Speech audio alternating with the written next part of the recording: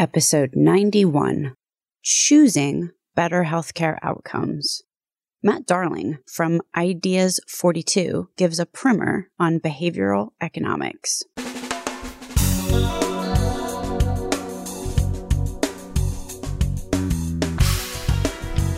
American healthcare entrepreneurs and executives you want to know. Talking. Relentlessly seeking value. There are a number of drivers that result in a patient's outcomes. For example, the quality of care in a clinical setting. According to Robert Wood Johnson and UWPHI, clinical care contributes about 20% to the patient outcome equation. 20%. That's a little less than most people might guess. 30% of that equation, the patient outcome equation, however, is driven by patient's behavior at home. Does a patient tend to sit on the couch with a cigarette and a growler most weeknights? I'm using a cliche to make a point, but it is inarguable that every patient, every one of us, makes 100 decisions a day, which will, for better or for worse, affect our health. Today, I speak with Matt Darling from Ideas 42 on the science and economics behind our behavioral choices. My name is Stacey Richter, and this podcast is sponsored by Aventria Health Group. Welcome to Relentless Health Value, Matt. Great. Thanks so much for having me, Stacey. Let's talk about behavioral economics. And why don't we just start from the very beginning? What is behavioral economics? The way I think about it is economics is a discipline that has been really effective, but it's been effective in that it's always had this sort of idea of how people behave that is what's called the rational actor model, that people do stuff that makes sense.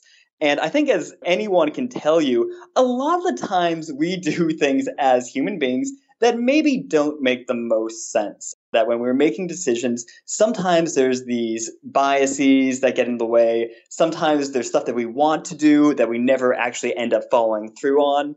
And so in the last maybe 40 years, there's been a ton of really great research coming out of psychology about specifically how do people make decisions? How do they approach different problems?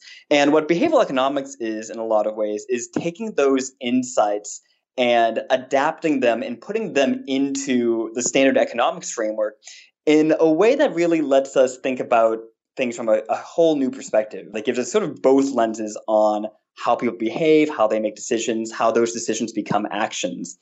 And I think, what it really comes down to from a high-level view is that people are really, really influenced by the context in which they're making decisions, that they procrastinate, they don't carry out important tasks, they get overwhelmed by choices.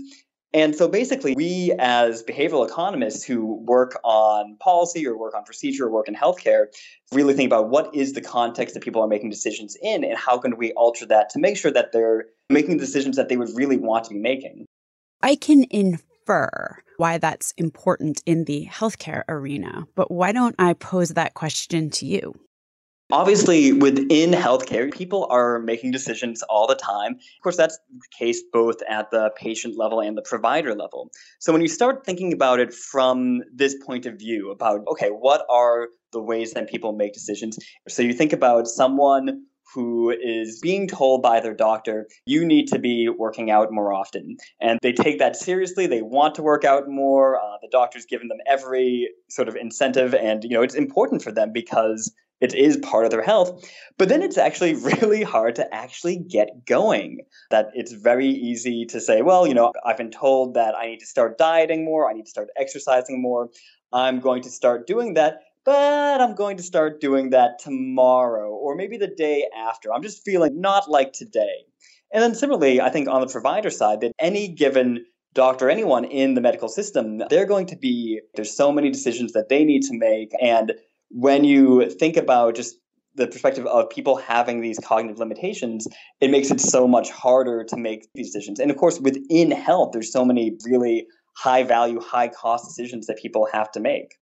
The word economics at the end of behavioral economics, I get the notion that this is economically related. In other words, as a healthcare consumer, any kind of consumer, I'm making certain decisions based on cost versus quality. Do I buy guns or butter? Remembering my undergrad. But this sounds like it's more than that. In other words, if I'm deciding whether to be adherent to my medication, or if I'm a provider deciding whether I do the evidence-based protocol or the one that I have been doing that seems to work for me, those aren't decisions that necessarily have a basis in cost. Right. Yeah. And I think one of the big things I would say within economics generally, too, is this sort of increased expansion of what is economics, right? So if you listen to, the Freakonomics Pod show, they would talk about the economics of sumo wrestling, the economics of crime. And so part of it's that sort of general expansion of how economics works. But I think also it is thinking about, when I say behavioral economics, some people call what we do behavioral science. Some people call it behavioral insights. I think all people who are doing this are taking this sort of very specific lens on human behavior. And the way we talk about it a lot is that you can imagine thinking that people are just very, very sharp all the time. They're always making rational decisions. And we call that sort of the Spock model from, of course, Star Trek Spock. You can also think about people as being very irrational or not making good decisions. And you can call that the Homer Simpson model, where people are just sort of going for donuts and not necessarily caring about what's going on tomorrow. And both of these are good models. And I think they both actually have a big insight into how people behave. And I think we've all been Spock, and we've all been Homer at one point in our life. And so you can think about the in-between models. What are people like when they're usually pretty sharp in the way that maybe economics would suggest?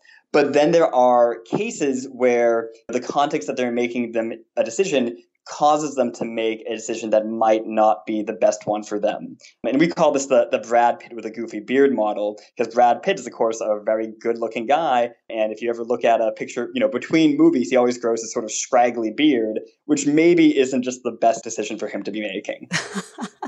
One thing that I have heard about rational decision-making is that there's one big requirement, and that is transparency. It's very difficult to make a rational decision if you don't have all the facts. Mm-hmm. For example, I just finished reading Stephen Brill's book. It's called A Bitter Pill, or at least that's the big print on the front of the cover. It's something like America's Healthcare System, Why It's All Messed Up. That's my own version of the subtitle. But one of the things that Stephen Brill said in the book, which I found very interesting, is that in healthcare, it's cost by proxy. It's very difficult to get accurate cost information, which is a huge part of this equation. And the reason for that is that a hospital might actually have a charge for something, but by the time you add all of the other stakeholders into the mix, like how much is the insurance company paying? How much did the medical device cost as disintermediated or intermediated by a group purchasing organization in a secret backroom meeting? It's impossible to know how much something costs, even if the hospital publishes its pricing. So without that vital piece of information, do you think it's possible, or how do you take that variable, that giant variable, into account as you're trying to predict behavior based on pricing decisions when the cost is not available? Yeah, that's a great question. And what you said at the very beginning is that people want to have all the information at their fingertips when they make a decision. And I think in all of life, so much of the time, we don't have that information, right? Almost every decision that I make as a consumer of healthcare, but also just as a human being in my day-to-day life, I'm making in the presence of uncertainty. And I think with healthcare specifically, there is this sort of added layer of complexity, both because of sort of what you might call the structural impediments, just the way that the hospital and the insurance and the patient and the doctor all are sort of playing a role and all sort of see parts of the cost part of it, but also just in that I think it is just very, very complex. So if you looked at actually, I remember one time when I was first working on this and I was looking at like Medicare data on pricing and trying to figure out, okay, what is this procedure mean? And from someone who isn't trained within healthcare specifically, it's basically was impossible for me to figure that out without sitting down and reading it for a half hour, an hour. And so much of the assumptions that we make within economics would be that people sort of costly absorb information. And of course, that's just not at all true. And so then you say, okay, what do people do as what's called a heuristic, something that's a sort of simple decision-making rule for assessing, what the quality of procedure is or trying to assess the cost of it. And what those heuristics might be incredibly effective in some areas and then might not be very effective in others. One of my favorite studies looking into this was looking at women who had breast cancer, and they're trying to decide what procedure to do, and they could choose between a mastectomy and chemotherapy. Now, from a medical perspective, both of these treatments are equivalent, that the doctor would say that the mortality rates on both are roughly the same. They're both equally valid. And it's really a personal choice for you which one you prefer, because both, of course, have big personal costs. And what was interesting is that people tended to be choosing mastectomies more often. And when they were actually interviewing them, they were saying, well, it sounds like people, when you talk about a mastectomy, it feels much more visceral and physical to actually have part of you removed versus chemotherapy, which is a little bit harder to sort of wrap your head around. And so people were choosing that on the idea that it was more effective, despite what their doctor said. And then people did work on how you actually change risk communication. How can you really convey that these treatments are equally effective and that you should really be choosing it based on what your personal estimation of those costs are, rather than saying, well, I think mastectomy is going to be a lot more effective because that's easier for me to wrap my head around. And you can imagine that being one heuristic people are using. And I think one of the difficulties with health, too, is thinking about when you're looking at the cost of a procedure. There's probably people say, oh, well, the more costly the procedure, the more effective it probably is, which isn't necessarily going to be the case here. Yeah, it is probably another very large confounding factor that cost is often used as an indication of quality. And in healthcare, that couldn't be farther from the truth. In fact, often the opposite is the case, because if you get a clinical setting or a care provider who tends to do lots and lots of something, then the cost can be less expensive. Right. And what I think is really interesting about that is when we say, oh, people use cost as a proxy for quality, and that's not the case in healthcare, as you mentioned. And what's funny is that it really is the case in most other domains that we're making decisions, right? That if I'm going to the store and I'm trying to decide what food to buy or what car to buy, generally it's a pretty good assumption that cost and quality are going to be highly linked. And so it's sort of like people have this really effective rule for how to make decisions, that basically the costlier a procedure is, the better it will be. And it's effective in most domains. But then if you try to apply it specifically within healthcare, it's almost uniquely no longer effective. The basis of capitalism is somewhat unapplicable here. So what do you do? So we were talking about how do we impact behavior here? How can we use the science of behavior in order to positively improve outcomes? And you said one of the ways is to effectively communicate risks in ways that patients maybe can absorb a little bit more easily or make them a little bit more tangible. All right, so now we've got this confounding factor of cost. You can't just hold up the cost and use that as a decision-making criteria. So what do you do instead? Like, what's the stand-in there? That's a great question. I'm not sure if I have a good answer. I think there is that level of trying to understand what is the basis that people are making these decisions. And so people are probably, like we said, using cost as one proxy. There's probably also the ways that doctors are communicating information. So it could be about risk. It could be about cost. It could be about any given factor. And it is that these sort of contextual things matter a lot. Now, I think it's going to be very different, and it'll differ sort of from procedure to procedure or from advice to advice. So, if you think about a doctor who's giving advice to a patient and saying, you should be taking this medicine, you should be exercising more, you should be changing your diet. What can we do to make it more likely that they'll follow those? And doctors, of course, trained as medical experts, they do get some training, of course, on bedside manner, but they're not necessarily trained in specific, like how to motivate people or how to get people to translate what communications into actions. It's been said many times at this point that patient engagement is the blockbuster drug or solution of this decade. And what that assumes is that you've got engaged patients or that you've figured out what the magic is there in order to share a decision with the patient or in order to inspire the patient to take control and take part in the healthcare decisions or uphold their end of the bargain once they leave the clinical setting. Mm-hmm. Is there some sort of methodology or three-step triangulation, or when you start to think about these things, what's the methodology or how do you frame this up? Yeah, that's a great question. I mean, think about, you can imagine one thing being is when you're making decisions, having the patient involved and having them work with the doctor to come out with the decision. One of the studies that we've done was looking at how, this was stuff we were doing in South Africa, but it was looking at how people think about HIV risk. And it was very interesting because when you talk to young women in South Africa and ask them, when you're thinking about partners, who are the people that you think are high risk versus low risk?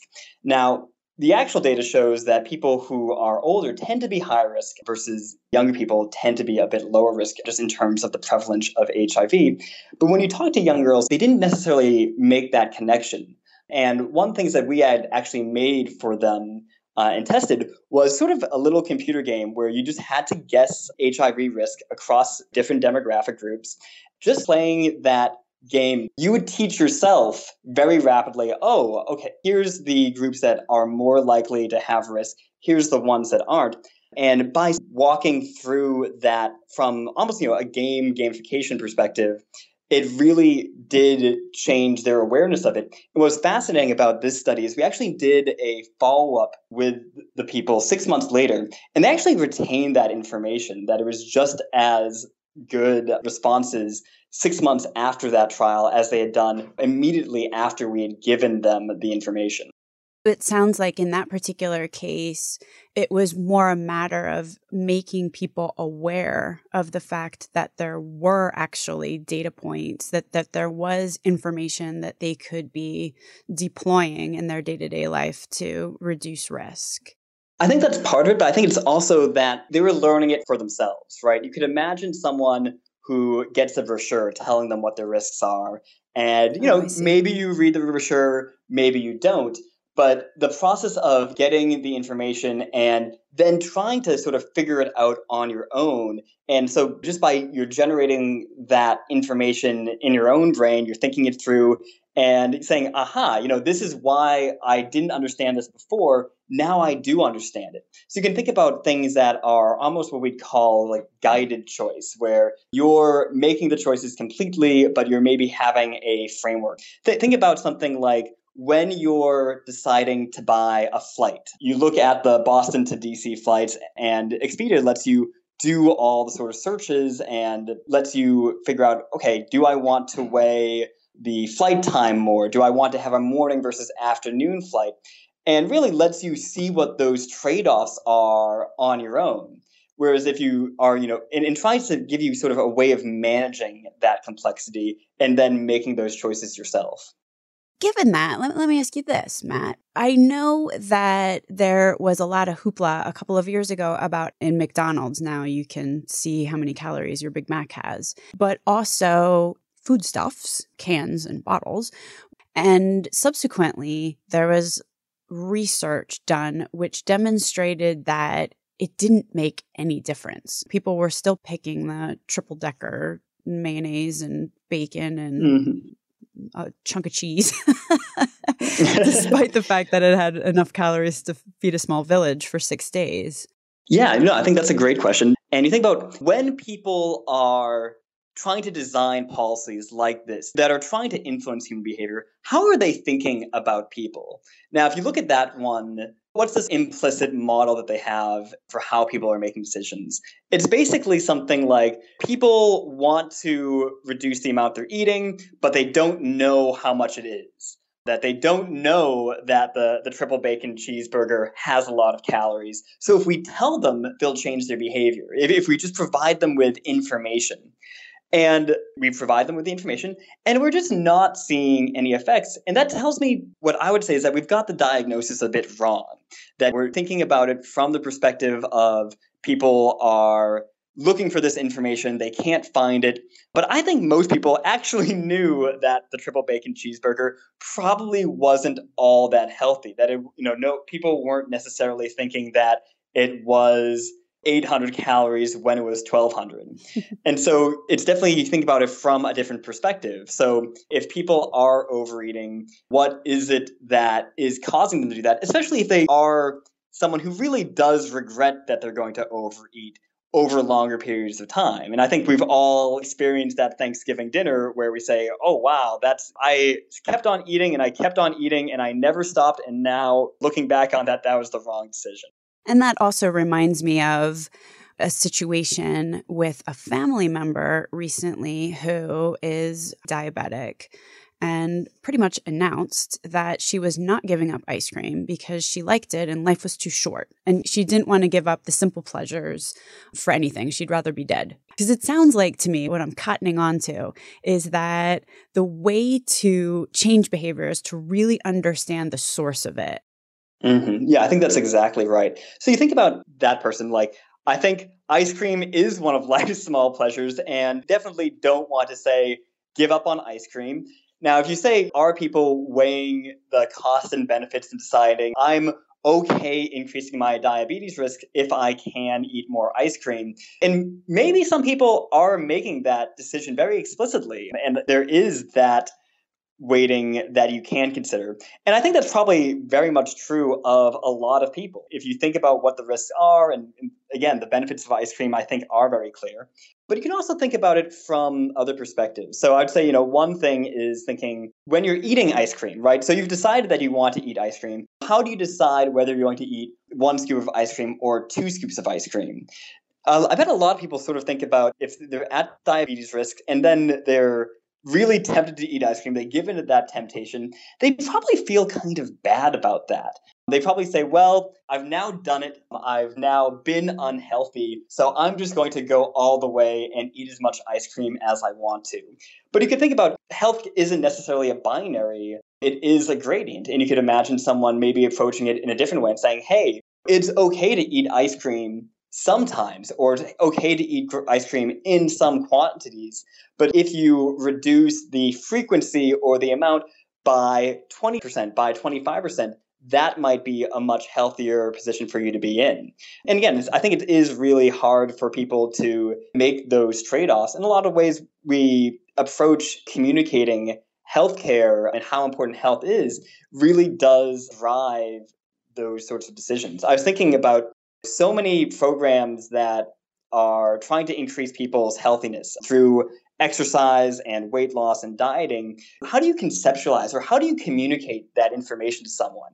If you're going to tell someone about a diet program and you want to make an advertisement for it, it's really hard to make something that doesn't just look like someone eating a salad or someone going for a run. It's really hard to basically show someone going for 20% more walks or eating 20% less ice cream. But even those very small changes really do add up.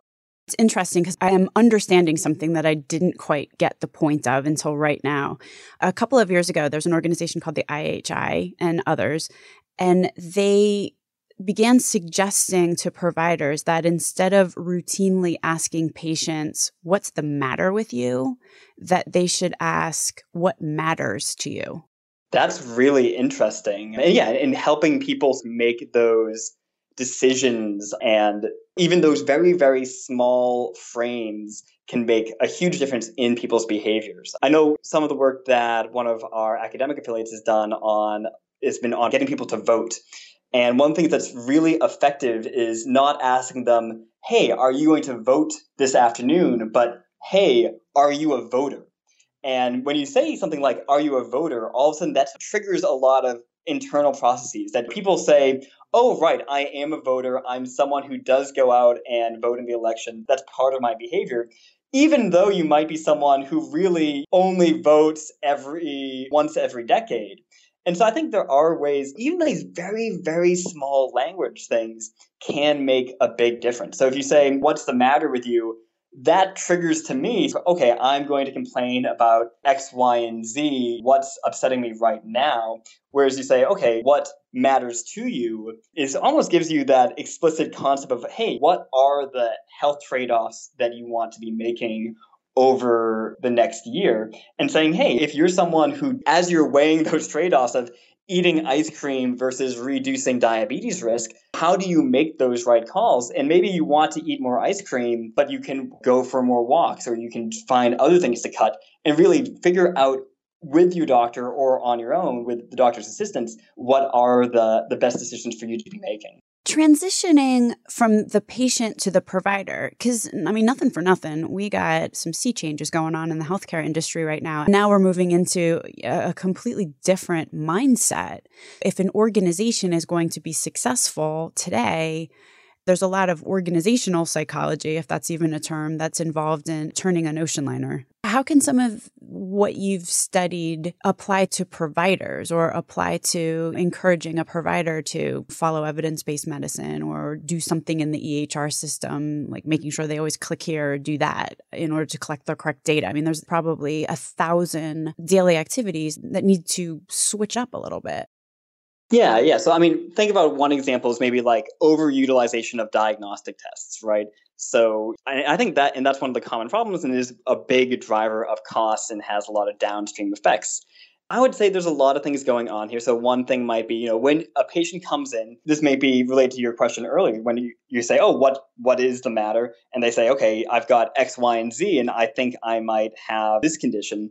That basically sets up the provider in a place where they feel like they need to do something, that, they should order a test just to make it feel that they've addressed this concern.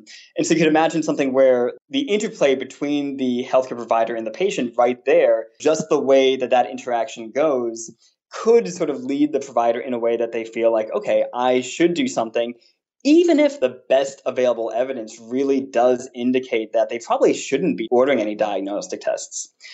Another thing I would say, thinking about when you're a provider, you don't necessarily know how your utilization of certain treatments is going to compare to your peers, right? And one thing that's been really effective in a lot of domains within behavioral science is giving people a social norm. They're saying this is how you compare to other providers in your hospital or in your state or nationwide, and giving them a feeling that like, oh, I didn't even realize that I was necessarily an outlier in this. And that does give them not even a financial incentive, but saying, aha, maybe I should be changing my behavior to be more in line with how others are acting. Ideas 42. Who should call you and when? Right now, one of the things we're really excited about is trying to actually get into clinical settings and figure out what kind of problems really can be solved from a behavioral perspective. So if anyone is saying, I don't understand why my patients are doing this or why my physicians are doing this, even though everything indicates that they should, even though the incentives are in line, even though they've been very well educated and informed, it looks like there's something else that's going on. That's exactly the domain that we play in, trying to figure out why people might be acting in ways that are surprising or don't necessarily make sense at your first glance. Thank you so much for being on the podcast, Matt. Thank you so much. It's great being here. Links to everything discussed on the program today can be found at relentlesshealthvalue.com. If you visit the website, relentlesshealthvalue.com, you will also find a complete listing of all of the shows that we have published thus far. There are over 50 at this point with leading entrepreneurs and executives in the healthcare space today. Another cool feature is, you can subscribe to the show so that every week the episode is automatically sent to you, so you don't have to remember to go to the website to download it. Thanks so much for listening.